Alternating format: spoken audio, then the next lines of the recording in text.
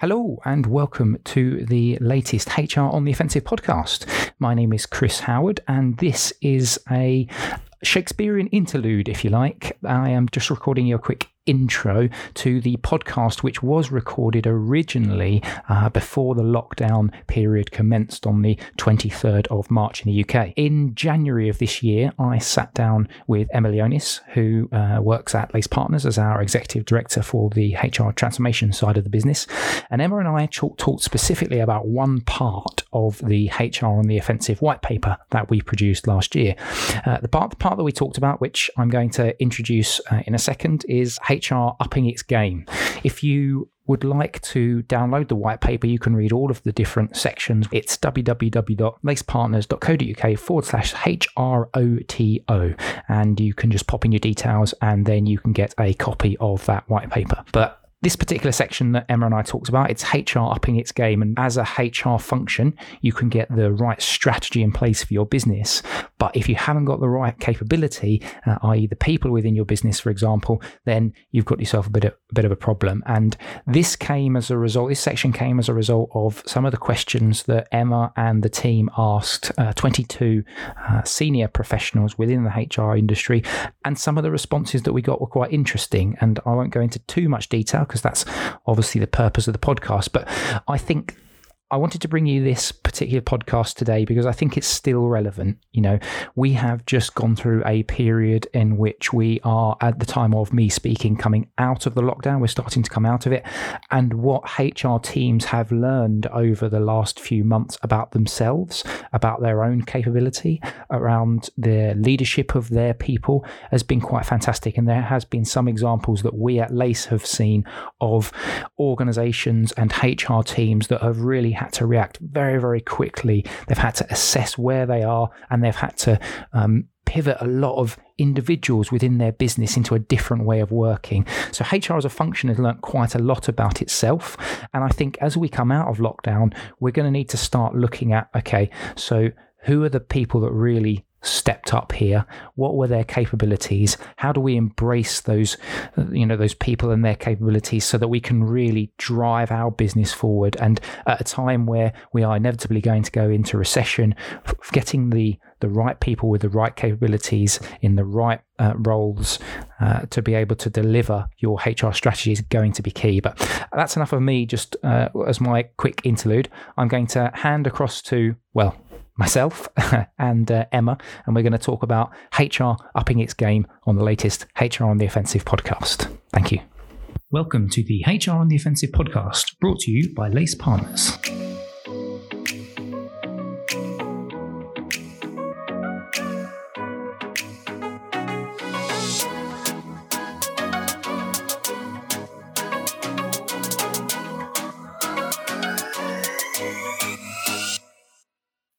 Hi, it's Chris Howard here from Lace Partners, and I am on the HR on the Offensive podcast again today with Emma Leonis. Hello, Emma. Hi, Chris. Emma's our Exec Director of HR Transformation. I think that's the full title now, is it? Or is it HR Transformation Exec Director?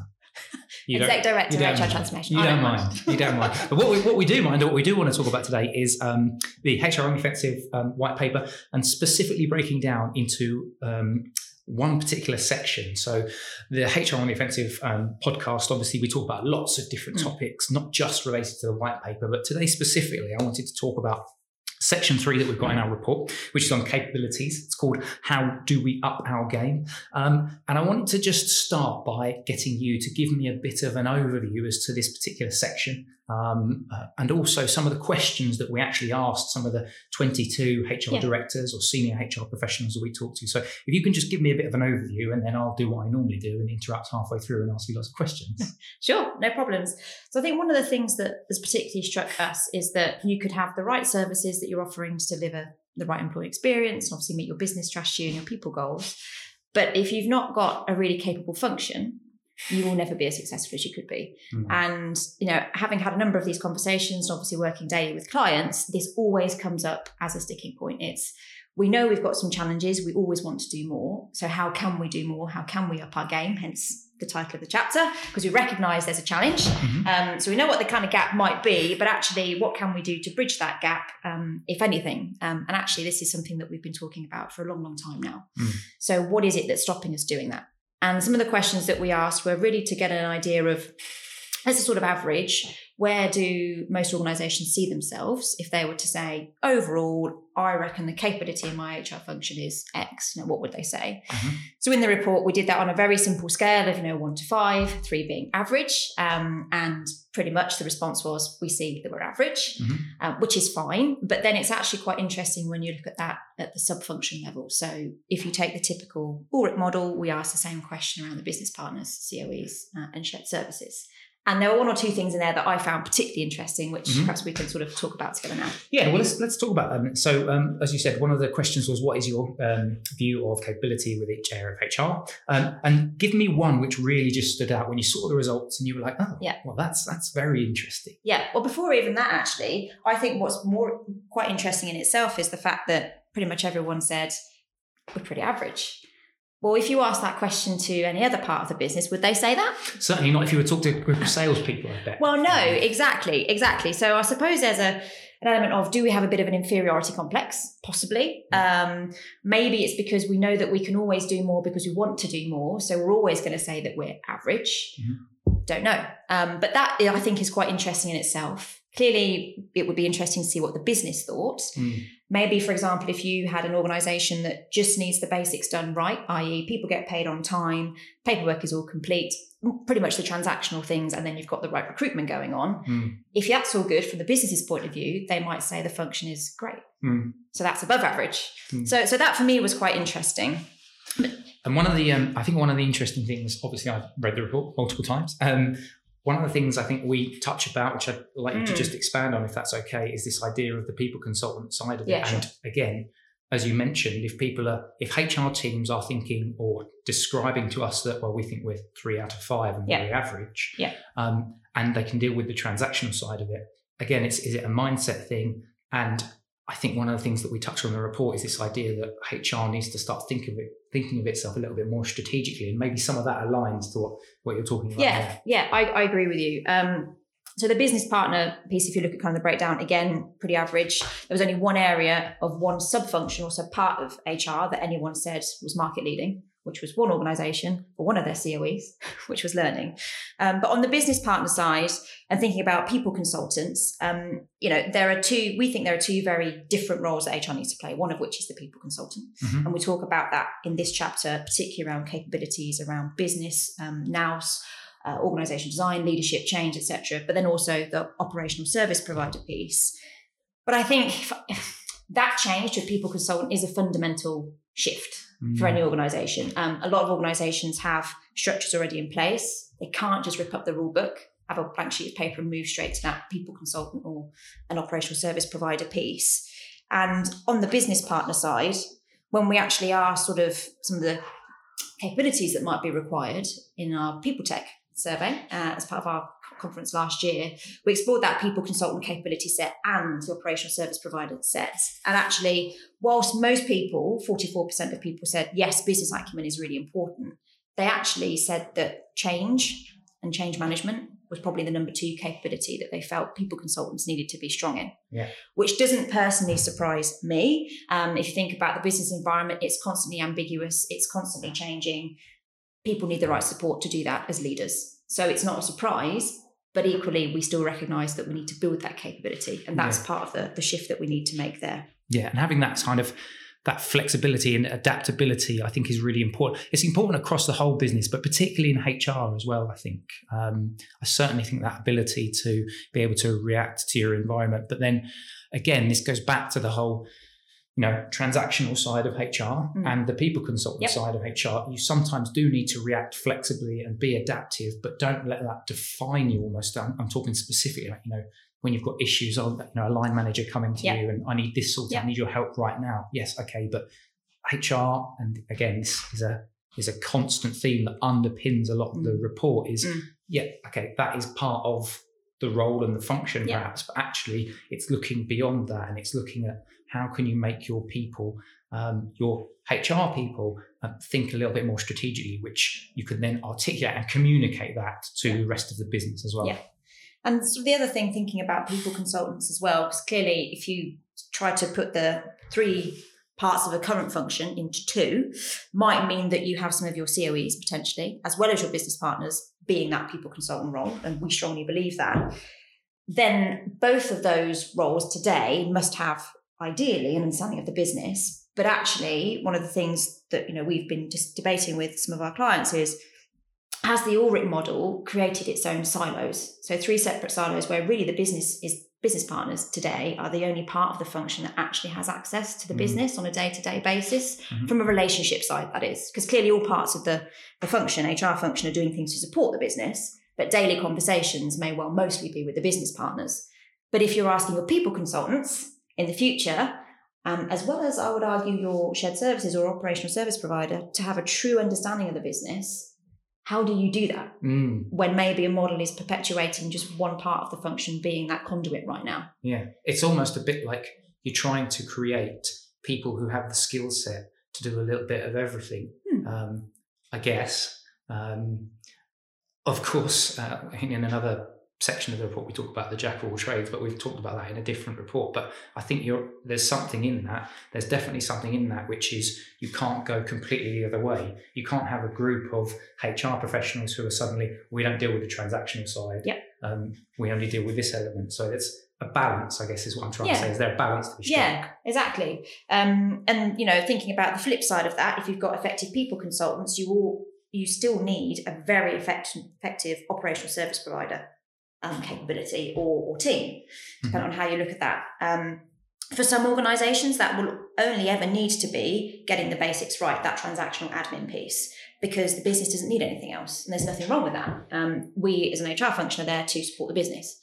But in other organisations, particularly organisations where 60, 70, even 80% maybe of work is being pushed into operational shared services, particularly also linked to automation, you're actually starting to expect more of that function. So thinking back around some of the responses that we had when we asked, how do you rate the shared service part of the HR organisation? Again, to see that most people said it's pretty average, with only 1 or 2 respondents saying that they felt it was starting to get to above market average, is quite surprising. Particularly thinking about those organisations that have done a lot of automation, they are really focusing on employee experience. Maybe they're looking at robotics, AI, lots of ways they can change how they deliver services to employees, and therefore you're expecting more from shared services. Surely the capabilities in those organisations that an effective operational service provider needs are around digital, also around kind of employee centricity and being business savvy.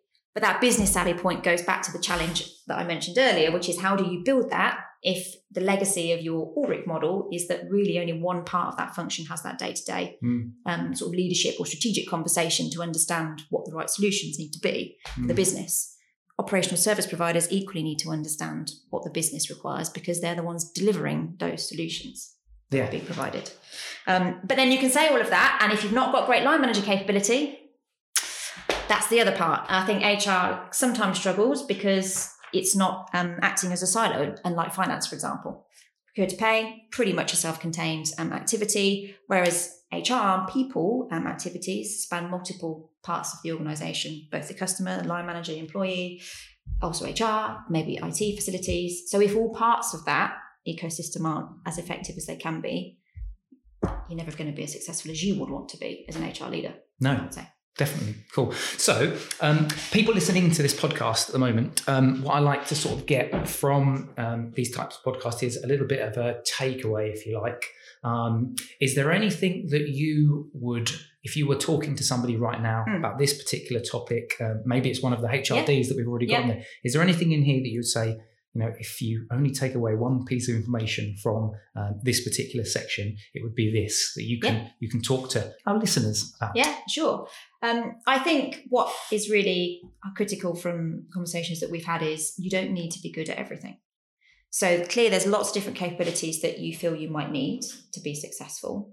Focus on those that really will enable you to have that competitive advantage based on what your people strategy and then business strategy is and what you need to deliver for the business.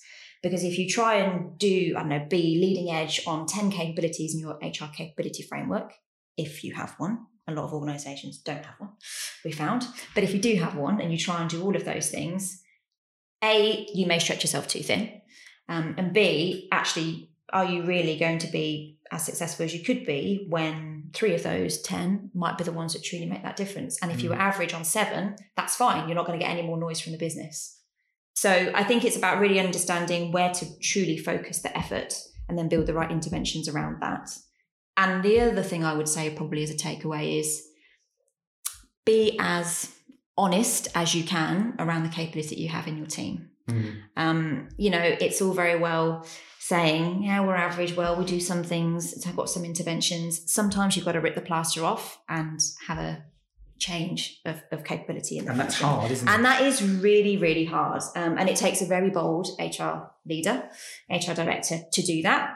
But at the end of the day, particularly if you're thinking about making that shift to people consultant, an operational service provider, people are going to have to go through that change curve, because some individuals may well like being a generalist, but actually not want to see themselves fitting in the operational service provider world.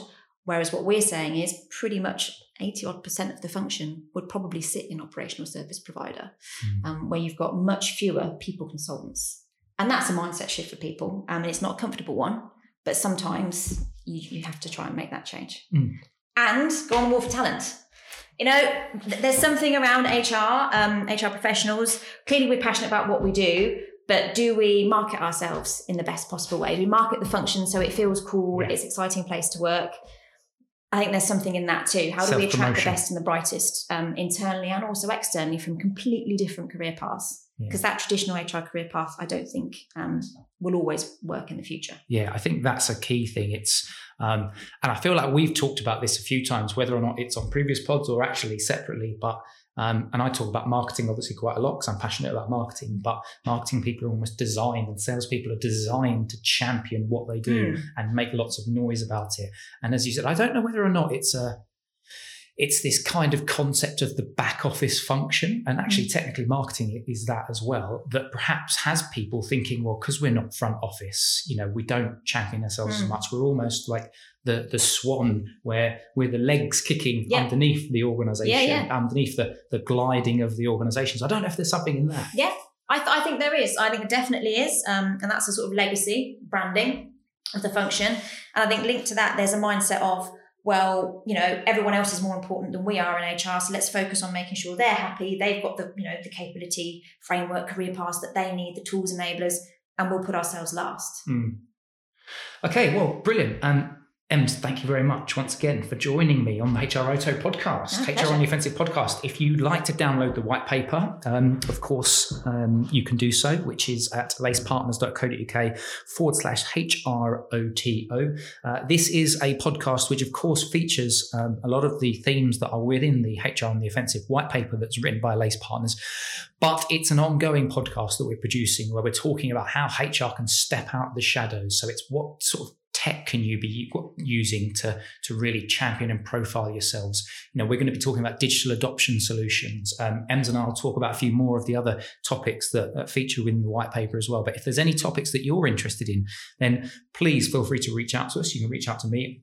It's chris@lacepartners.co.uk, or you can reach out to Emma. I'm sure she wouldn't mind saying hello.